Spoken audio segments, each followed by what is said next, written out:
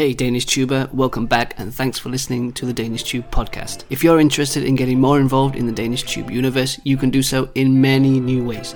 You can support the podcast on Patreon, where you get access to show notes and weekly slang updates, as well as poems written by me, and news updates and exclusive bonus videos. Alternatively, you can become a member of Team Aarhus or Team Copenhagen over on YouTube, where you become a member of the YouTube channel. By becoming a team member, you will be supporting the channel, helping it to continue to grow, but you will also get access to brand new super chats, custom emojis, super thanks, podcast show notes, chat functions, bonus videos, bonus episodes, and much more. If that sounds exciting for you, go over to my YouTube channel. You can find the link in the description and become a team member now. Otherwise, let's get going.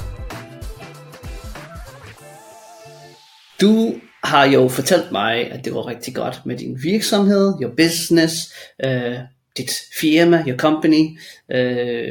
Og noget jeg vil gerne høre om, det er, hvor vigtigt du synes branding er. How important is branding, synes du?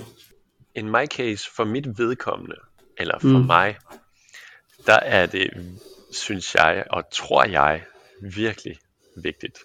Jeg tror, det er, altså når folk har hørt om mig, og de har haft en god oplevelse, og de kan huske mit navn, Ervin eller Learning with Ervin, så oplever jeg, at folk i forskellige Facebook-grupper, WhatsApp-grupper, Telegram-grupper skriver og anbefaler mig. Så hvis folk hører mit navn, og de tænker, jeg havde en god oplevelse med Ervin, så er der stor sandsynlighed for, at de anbefaler mig til andre. Så det er, hvad jeg forbinder med mit brand. Altså, at jeg har mit navn, mit logo og min ekspertise. Og dit ansigt, tænker jeg. Ja, altså jeg bruger mit ansigt som logo i hvert fald. Ja, og så er det nemt for folk at genkende dig, fordi du står der jo. Men har du faktisk et logo? Jeg havde et logo, og jeg har et nyt logo, og logoet det er bare mig. Okay, perfekt. Fordi det har jeg selvfølgelig, men jeg er begyndt at bruge for eksempel de samme farver altid på alle mine videoer på min hjemmeside. Er det noget, som du også gør? Ja, absolut. Jeg prøver altid at bruge det samme logo og det samme billede og de samme farver til alt, hvad jeg laver. Genkendelighed, recognizability, genkendelighed. At folk kan genkende med det samme. For eksempel alle mine dokumenter har en header, hvor der står learningwithervin.com og mit WhatsApp-nummer og mit lille logo på alle mine dokumenter og alle mine videoer. Så har du en visuel identitet, som folk genkender, og det er mindeværdigt. It's memorable. Det er meget vigtigt. Jeg tænkte ikke så meget på det i starten, da jeg først startede. Det var bare meget rodet, synes jeg. Så lidt messy. Men hvad bruger du præcist til at lave dine billeder eller logoer? Jeg bruger faktisk ikke rigtig noget. Jeg bruger Google Slides, eller Google Sheets, tror jeg det hedder. Okay. Hvor jeg bare importerer et billede. Jo, jeg bruger en hjemmeside, der hedder unsplash.com, som har en masse gratis billeder, som jeg bruger som baggrund. Så hvis man går ind på min hjemmeside, så er der et billede af en lille grøn plantegren, a branch. Green leaves. Ja, en gren med grønne blade. Og det er fordi, jeg synes, at lære et sprog er en, organisk ligesom en plante. At man ligesom blomstrer. Man skal vande det jo. Præcis. Og det skal man. Og det billede fra Unsplash har jeg lagt ind i Google Sheets, og så har jeg bare skrevet noget på det billede. Men jeg har jo en god ven, som er grafisk designer, og han giver mig nogle gange nogle gode råd, og på mandag har jeg et møde med ham, og han vil hjælpe mig med mit logo og min visuelle identitet. Ja. Perfekt. Noget som jeg kan anbefale, det er Canva. Kender du det? Jeg har hørt meget godt om Canva. Det er virkelig fantastisk, og noget som jeg elsker, det er, hvis man uploader et billede eller et logo, så alle de farver, som er med i det billede, det bliver sådan gemt som en slags stil, hvis man kunne sige det sådan. Så når du så laver et nyt miniaturbillede, eller nyt, hvad det nu skulle være, så kan du faktisk bare trykke en knap, og så kommer alle de farver på det billede. Og det synes jeg er genialt, meget praktisk, det gør det meget nemt, at få dine farver, at få, du ved, det som folk kender på alle de ting, som du laver, meget, meget nemt. Fordi ellers så skal man kopiere alle de koder, så hvad farve var det, nu skal jeg finde, hvad var koden, og man skal kopiere en kode, og så smide det ind, you have like codes for all the colors, right? But they're all just saved in Canva. Det elsker jeg, ja. Og det koster ikke så meget, og så er det virkelig mange ting, som den kan. Man kan bruge det til videoer. Hvis man køber Pro, jeg ved faktisk ikke, hvad det koster. 100 kroner, hvis jeg skulle gætte. Det er ikke meget. Jeg tjekker lige. Men alle pengene er, it's worth all the money in the world. It's genius. Okay, ja. Ja, det koster $120 for et år. Okay, ja. Så det er ikke meget. Ja. Spændende. Kan du godt lide at være iværksætter? Det kan jeg godt. Det kan være jo stressende nogle gange. Vi har snakket lidt om i forhold til økonomi, og at det er meget op og ned og svingende i forhold til det. Men synes du, det passer godt til din personlighed? 100%. Fordi jeg har altid været, eller jeg har aldrig været glad for autoritet. Okay. Du ved, på arbejde, du skal gøre det her. Skal jeg? Nå. Det er fair nok, hvis det er noget, man skal, men du ved, når man har et rigtigt arbejde, så er det nogen, som bliver lidt, hvad kan man kalde det for, power hungry på en eller anden måde. Ja, vi siger power horny, magtliderlig. Det kan jeg godt lide. Power horny. Jeg tror, jeg bliver powerliderlig nu. Magtliderlig, som du sagde. Det er et fantastisk ord. Men let's imagine, lad os forestille os, at vi en dag har ansatte, altså du er chef. Tror du så, du vil være en god chef, en god autoritet, en venlig chef? Ja, men jeg synes ikke, det bliver nemt. Jeg har faktisk prøvet det, fordi jeg har haft en anden virksomhed i København, som hedder Viking Cycling Copenhagen, hvor jeg gav cykelture. Jeg blandede faktisk lidt sprog med Københavns historie. Det har jeg måske fortalt dig om. Jeg kan ikke huske, om jeg har. Men der begyndte jeg faktisk at ansætte folk. Så jeg lavede nogle interviews, og for at vi kunne gøre disse ture på andre sprog.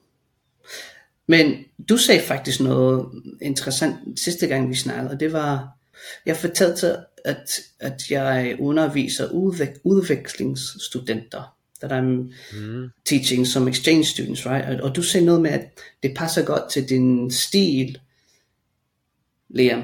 Det var noget med ungdommelighed eller noget. Hvad var det, du sagde? Kan du huske det? Jamen, jeg synes, at når jeg kigger på din YouTube-kanal, og når jeg kigger på de emner, du snakker om, og når jeg kigger på dig som person, så synes jeg generelt, at du er en ret sådan frisk og easygoing, sådan frisk og let og positiv, energisk, dynamisk, venlig det var person. Det var mange flotte ord. Tusind tak. Mange adjektiver, mange komplimenter. Men som passer godt til unge mennesker, tror jeg. Altså, I could easily imagine, jeg kunne sagtens forestille mig, at dig og unge mennesker er et godt match. Fordi, ja, du er måske i dine 30'ere, men du er jo sådan ret youthful, ungdomlig. Du sidder med en t-shirt, du har sådan en cool beanie, en cool hue, og fede headphones. Ja, hue på og headphones.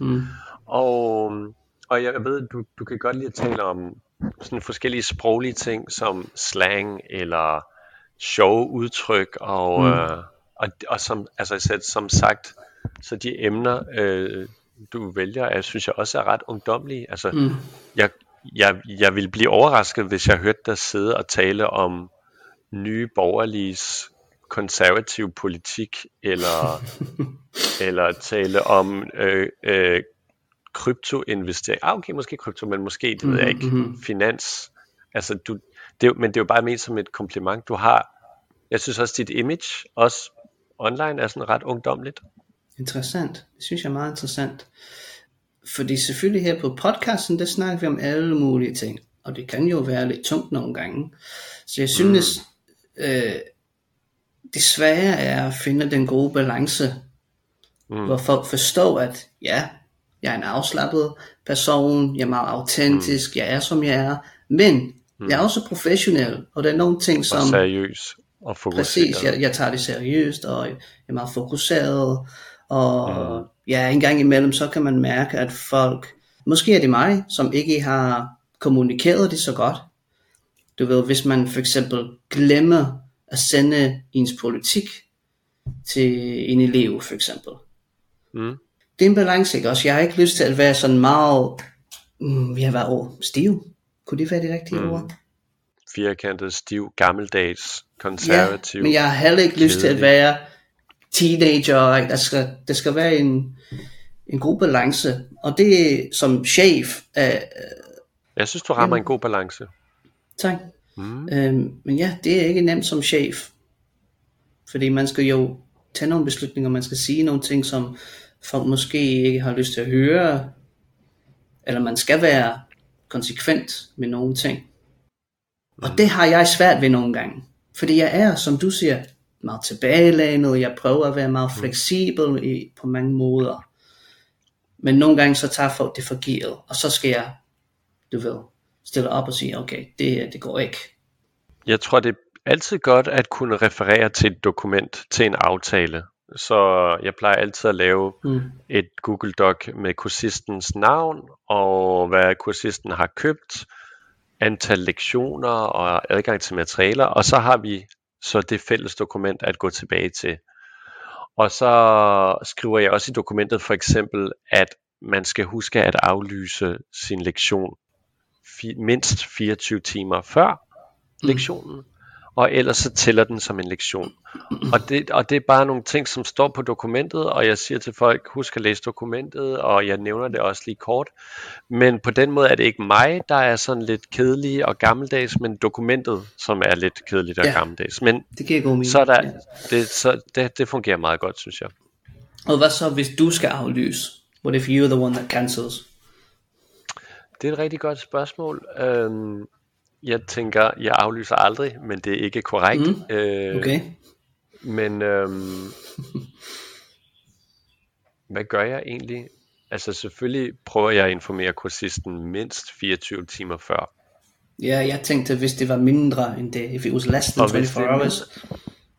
Jamen så har jeg faktisk ikke nogen god grund til at aflyse. Ved du hvad jeg gør? Jeg giver bare en gratis lektion. Jeg tilføjer en lektion til pakken. Så undskyld, men jeg kan ikke i dag. Eller hvis jeg har taget fejl, hvilket jo sker også.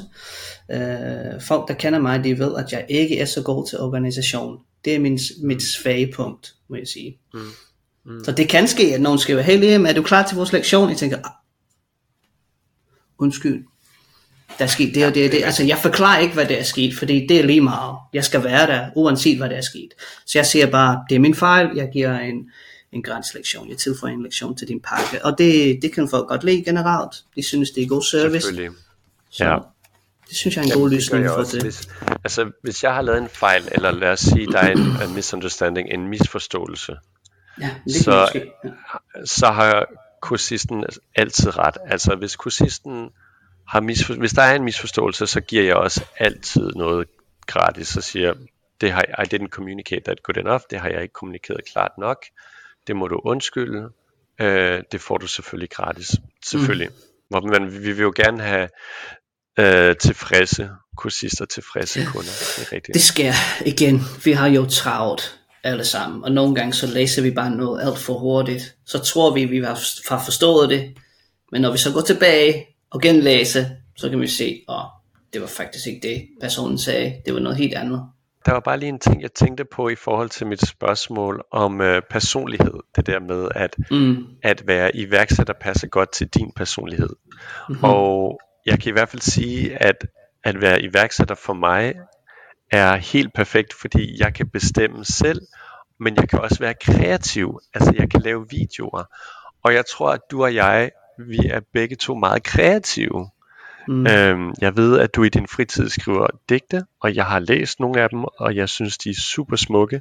Så jeg vil bare sige, jeg tror, at du har en kunstner i dig. Du er kunstner, og jeg tror, at du har en meget sådan følsom side.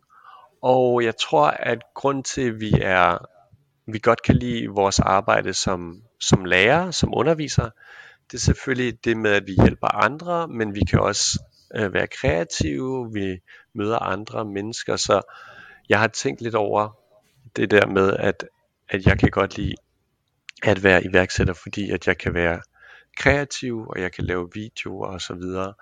Og så var det, at jeg tænkte, at måske er det der med at være lærer lidt en god rolle for kunstnere som os, som ikke rigtig tør eller vil være 100% kunstnere. For det er hårdt at være kunstner.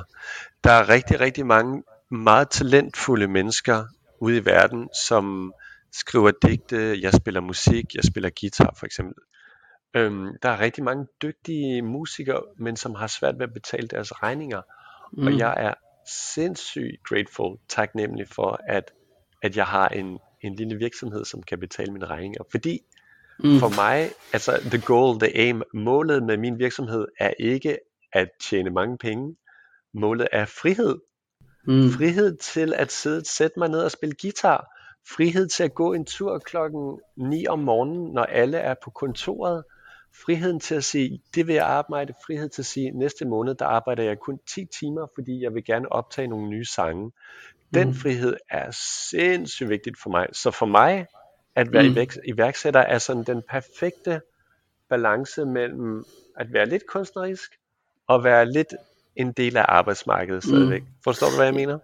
Ja, 100%. Altså jeg har set, at du en gang imellem synger en sang eller en video, hvor du spiller piano eller noget.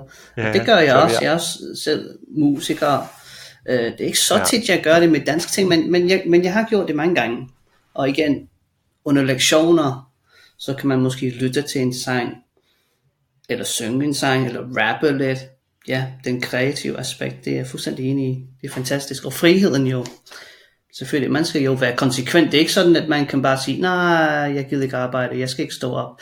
Jeg gider ikke stå op klokken 6 om morgenen, fordi det skal man også gøre, hvis man har lyst til at få noget lavet. Men hvis der sker noget vigtigt i morgen, eller hvis min kæreste siger, vi har en aftale fredag klokken 3, så kan jeg forhåbentlig aftale med dem i min verden, at vi kan rykke vores aftaler, eller gøre et eller andet. Og det er ikke alle, som kan det. If you are looking to learn Danish or just looking to fine-tune the Danish you already have, you can join my ongoing rolling course, which is every week, pay per class. Monday, Wednesday, 7 p.m. Danish time is for beginners. Tuesday and Thursday, 7 p.m. Danish time, intermediate classes. Friday at 5 p.m. Danish time, mixed class. Pay per class, no binding, join the group, become a part of Danish Tube Universe. Alternatively, if you are looking to go solo, you can also do exactly that. Write to me and I will be happy to help you and guide you on your Danish language journey. Write to liam.john, Jon, @danishtube.info. You will find all the information you need in the description.